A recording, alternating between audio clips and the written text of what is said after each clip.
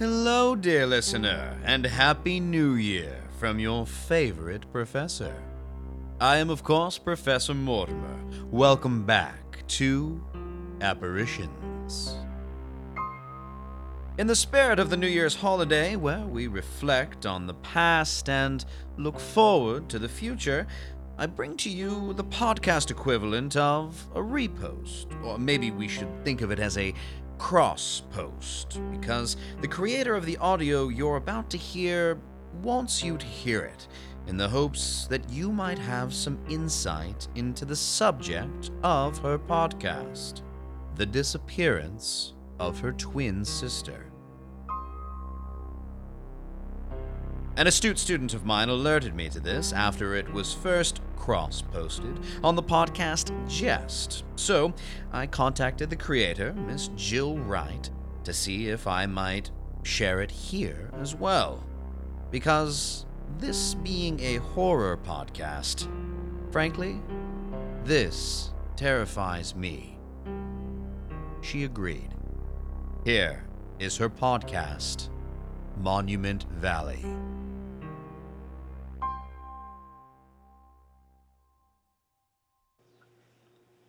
Ladies and gentlemen, thank you for joining me. It's a beautiful autumn evening here in Calabasas, California, and my good friend Lafroig and I are coming to you live and cozy from the orange plaid sofa in my basement. My regular listeners, all four of you, know that fall is a difficult time for me. This October 16th marks the 5-year anniversary of my twin sister Casey's disappearance from a camping trip in Monument Valley National Park in Utah.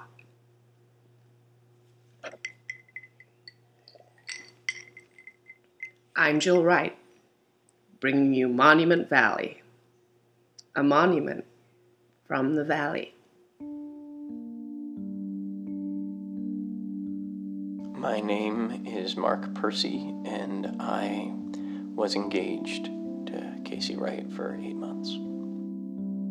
Yes, you have to be careful in the wilderness, but in my opinion, you have to be far more careful around people.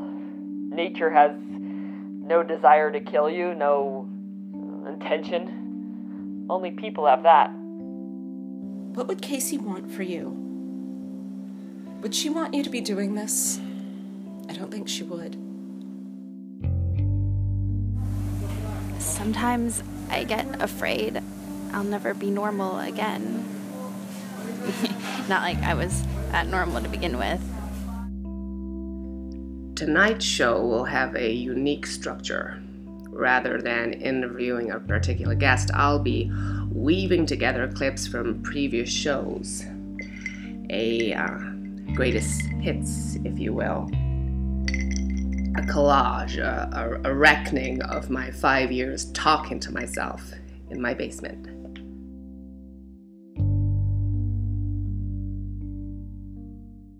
My name is Mary Louise Wright, and I am Jill and Casey's mother. Thanks for letting me interview you, Mom. I don't know if I like this. It seems kind of morbid. Why are you doing this? Why was I? That was 4 years ago. Mom was one of the first people I interviewed. It began as a tool to help me cope, grieve, investigate, even given the incompetence of the private detective my parents hired. I would argue the tapes helped me reach the acceptance stage in the Kubler-Ross model, but Mom disagrees. Making these tapes doesn't sound like acceptance to me. It sounds like obsession. Is that one of the stages? Every time I come over here, I'm afraid I'm going to find your walls covered with maps and pieces of string connecting everything. You're like one of those JFK people. Or like that guy from A Beautiful Mind. Okay, a conspiracy theorist believes that the accepted version of a story is a cover-up for a more insidious complicated truth. I can't be a conspiracy theorist because there isn't any accepted version of what happened to Casey. There's no version at all. I open your refrigerator, and it's water, beer, mayonnaise, a lemon, a single string cheese. It doesn't strike me as the refrigerator of a mentally healthy person. Casey disappeared 5 years ago while on a camping trip with her fiancé, Mark Percy. They met on Match.com, and 5 months later, they were engaged, which was kind of shocking because Casey hadn't had a serious boyfriend in years. Mark's profile pictured him on a rafting trip and said he enjoyed camping, cooking with marijuana, and bluegrass music. He struck me as one of those Colorado part hippie, part bro types, which I do not enjoy, but nobody asked my opinion. Our first date was to an Old Crow medicine show concert. Mark seemed like an idiot to me. But he was good to your sister, and that's more than we can say for any of her previous boyfriends.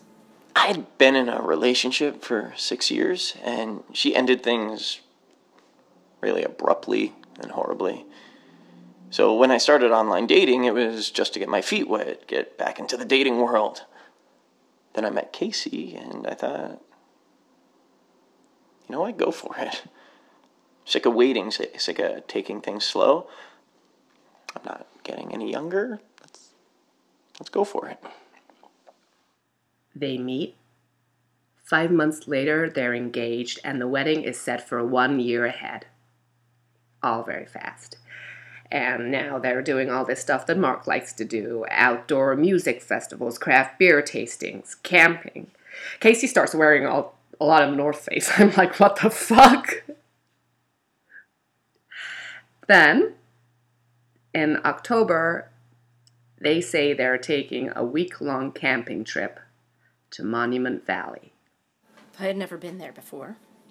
I certainly don't ever want to go back. I still have nightmares about that place. You have to see Monument Valley to believe it. It's alien. Red, orange, like Mars in a sci-fi movie. These twisted red pillars rising into the air like the ruins of some ancient civilization. Like sentinels guarding an empty desert. We'd been on the trail for 3 days. It was our third night. I'd twisted my ankle earlier that day. I was looking forward to setting up camp for the night so I could put my feet up. Found a good spot. It was a really spectacular sunset that night. There was a ridge about a mile ahead on the trail. Casey wanted to check it out. See the sunset. I didn't want to. So she went off by herself to see it. My name is Rhonda Grinnell. I've been a ranger at Monument Valley National Park for 12 years.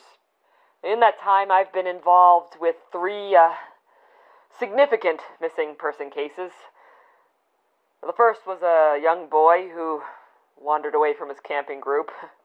We found him 13 hours later, dehydrated, frightened, but otherwise okay.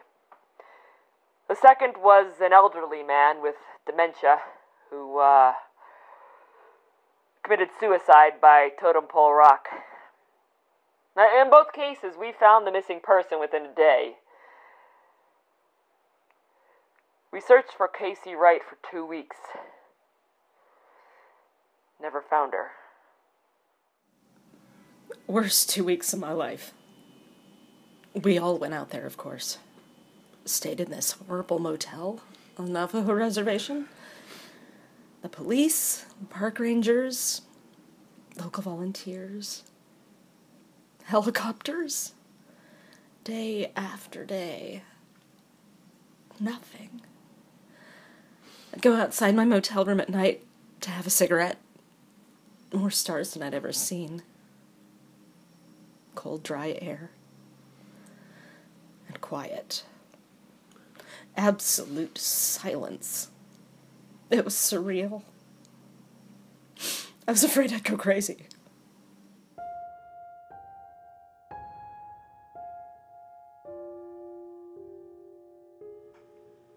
So, what happened? What happened to her? What happened?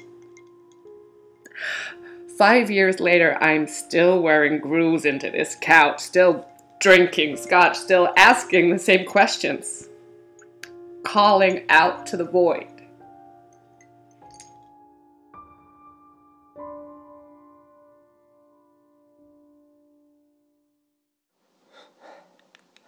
An hour later, she hadn't come back. It was almost dark. I was getting worried.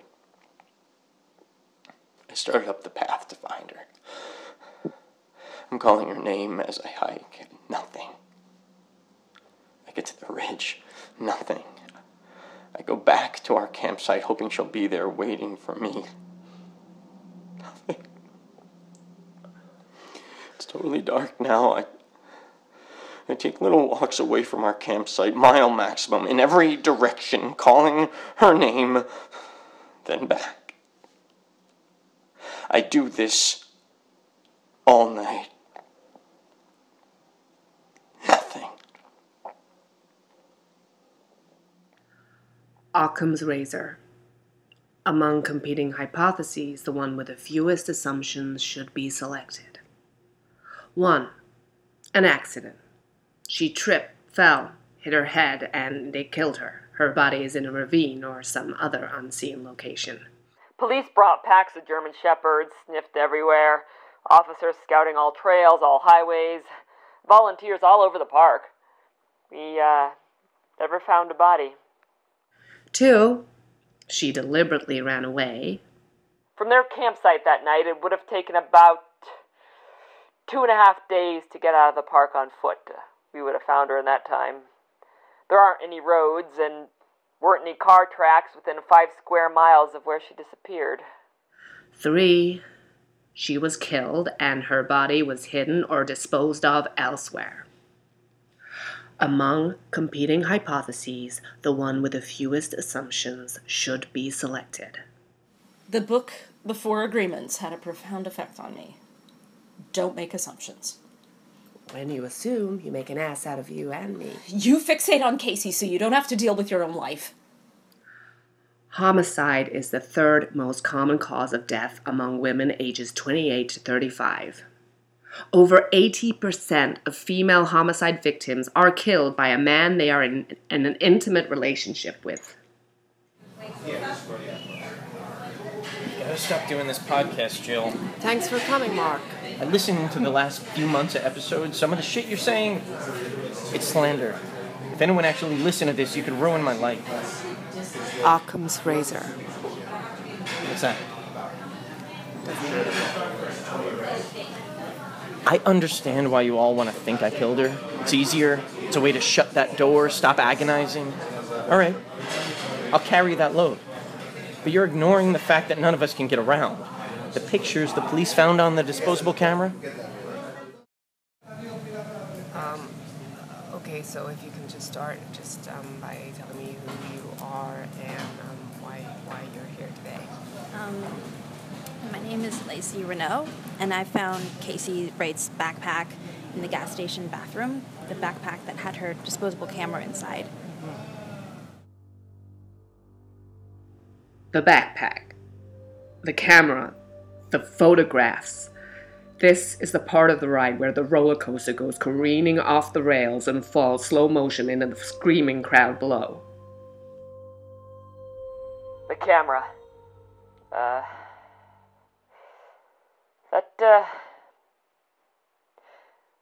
That threw us all for a loop.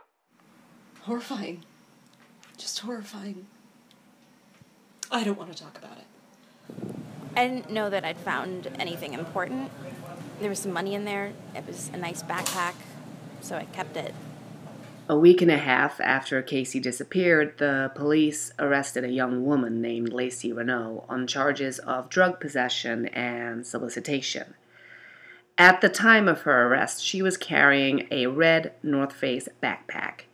It was monogrammed with a CW, and inside was a wallet with Casey's license. Also, inside the backpack was a disposable camera.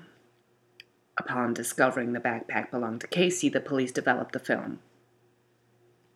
24 pictures. They included Casey and me Mark at the entrance to the trail in front of the state park sign. Casey standing in front of a butte. Mark standing in front of a butte. A selfie of the couple kissing in front of a sunset. Casey crouching by a cactus Flower. Mark looking off into the distance. Casey waving from the top of a hill. A sunset landscape of the mountains, etc., etc., etc., etc., etc., etc., etc., etc. Then, Mark and Casey asleep in their sleeping bags, the rising sun coming up behind them. Then, a close-up of Casey's sleeping face, with Mark asleep in the background. And the last image, Casey walking alone on a trail. The photograph is taken from about 100 yards away. She's walking forward, looking behind her shoulder, presumably at the photographer. She's crying. The trail she's on in that photograph is about 6 miles from the campsite where she disappeared. It's a part of the park she and her boyfriend never went to. We searched that area where the photo was taken. Several pairs of footprints, one of them definitely Casey's. And, nothing else.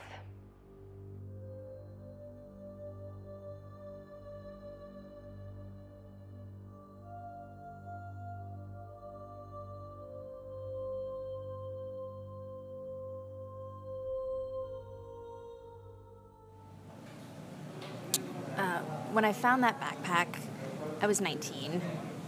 I had a boyfriend at the time. We were both pretty into drugs, pretty gone. We were selling, too. A lot of the product was going through the Navajo reservation, so we spent time in the area. When we ran out of money and didn't want to sleep in the car again, we found caves, canyons, places we could stay where there'd be at least some shelter. It was a crazy couple of months. Drugs, motel rooms, driving, pickups, drop-offs, gas stations, being out of money, canyons, caves, doing things to get money, weird expanses where I don't remember anything at all, trying to bathe in the sink of a bathroom, walking alone on an empty highway at night, shivering on the floor of a cave, huddling against Randall for warmth. To be honest, I'm surprised I'm still alive. Tell me about the backpack. I went into a gas station bathroom. It was wedged between the toilet and the wall. I didn't even think about it, just grabbed it and jogged back to the car. I didn't want to get stopped if whoever owned it was still nearby. And, later that night you were arrested? Yeah. And they searched the bag and found out it was hers. Some might say that you have only the most tangential relationship to my sister's disappearance, and yet you agree to come talk to me. Is there something about the case that you can shed light on? It's a time in my life I don't like to look back on. I was a mess. I was kind of in free fall, letting things happen to me without making any choices, kind of wandering in a daze. So, whatever I remember, whatever I think I saw, I don't know for sure if it was real. I understand that you're here. Randall and I weren't the only drifters. Once you start spending time in an area, sleeping in random places, finding bathrooms, finding places to eat, you meet other people. It's kind of like when it's quiet and mice start crawling out from holes. You find people where you'd never expect to find them. We had this friend named Chip. He was a tweaker. Must have weighed about 90 pounds. Tiny guy. Funny, though. Always telling stories, really a spaz. Anyway, one night we're sharing a motel room with him. It was pouring rain. None of us wanted to sleep outside. Late night, Chip goes off to score. Randall and me fall asleep. We wake up around 8 a.m. to this crazy pounding on the door, screaming. It's Chip. He's fucked up. He's soaking wet from the rain. His face is bleeding, and he's screaming. He's raving. We can't get him to calm down. We throw him in the shower, hold him down for a while, get him a Coke. Finally, he's calmed down. He'll talk to us. So what happened to him? He was giving head to this guy in a cave, not too far from the highway. He's on his knees. The guy's leaning against the wall. Then someone comes up from behind Chip. The guy he's blowing doesn't see because his eyes are closed, and he punches the guy in the face. The guy falls to the ground. Then Chip gets shoved forward. His face is smashed against the wall. He's stunned. He falls to the ground. He looks up. It's dark, but he sees, this is how he put it, 3 hooded figures. He sees 3 hooded figures. They grab the guy. His pants are around his knees. And they drag him out of the cave. Chip tries to go after them, but he's bleeding. He can't see. He falls down at the entrance to the cave. He watches the 3 of them. They drag the guy up this incline to the top of a hill. The sun is rising, so Chip can see. 2 of them are standing, and the guy's on the ground. The 3rd hooded figure is bent over the guy. He's strangling him. Then he stands up. The 2nd hooded figure bends down, and he strangles the guy. Then he stands, and then the last one takes his turn, bends down, and strangles the guy. At this point, Chip passed out. When he woke up, no one was around, and he ran back to the motel. Do you think this really happened? I wouldn't think so. Chip was high, and he tells a lot of crazy stories, but he was so fucking scared. And then, he's not the only one. My friend Sam, she works at a gas station off 163. She's heard stuff like that. She always has a handgun with her when she works nights. I've heard truckers talk. And this Navajo kid we gave a ride to, we started telling him the story. He got so upset, he made us pull over and let him out. He was shaking. And then... What? What? One night, I went to a motel room with this guy. Randall and I needed money. Anyway, he let me sleep there after, which was nice. He wakes up in the middle of the night. He's rustling around, and it wakes me up. He says he left his cigarettes in his car, so he goes out to get them. I'm falling back to sleep. Then I hear some noises outside, like kind of a yell. And then some thumping, some scuffling, other voices. I get up and look out the window, which faces the parking lot. I see 3 figures walking down the highway, away from the motel. They're dragging something behind them. The guy never came back. His car was there, and all his stuff. But he never came back.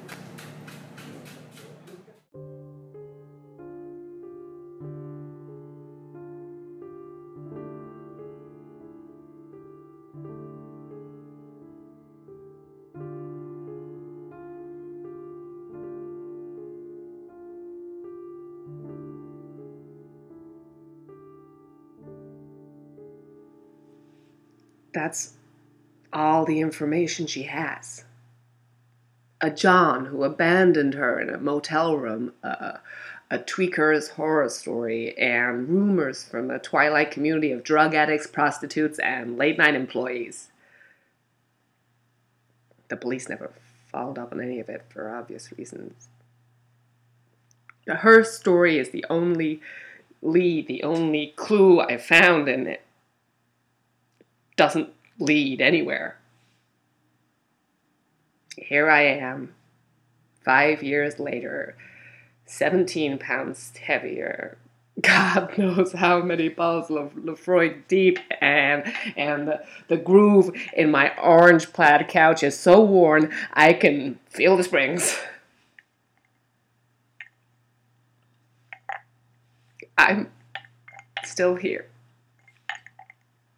All of us who knew Casey, who loved her, we're all still here. Going on. Or standing still. Mark, I have made no accusations. To live for 5 years under this cloud of suspicion.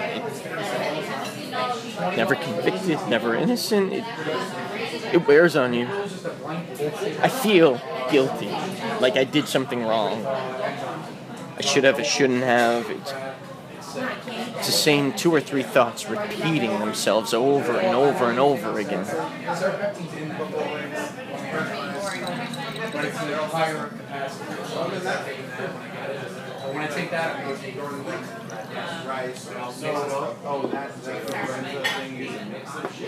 Are you dating anyone?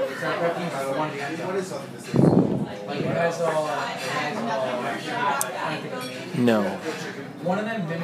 Have you? Since Casey?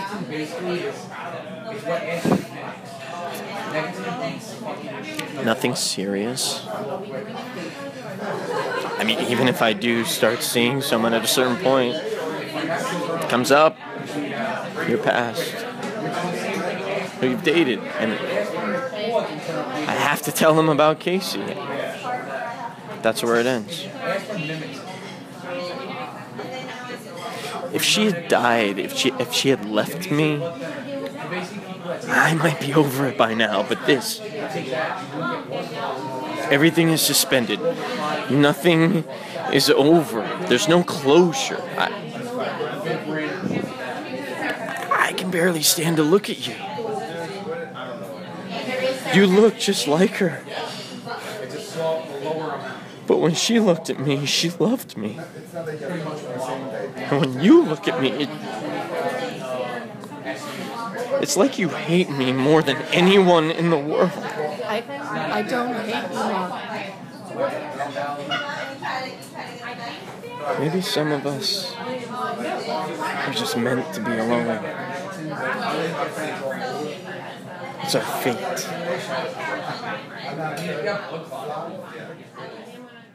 That stuck with me. It's like Casey was a fire and we were all gathered around her, warming our hands. Now the fire's out, and we're still here, gathered around the missing center. My best friend, Sylvia, lost her son in the Iraq War. I'm ashamed to admit it, but I envy her. He's gone. We scattered his ashes, we mourned, we grieved. It's over.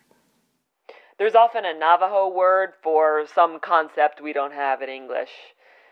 But as far as I know, there isn't any word for a wound that just keeps bleeding and bleeding and won't ever heal.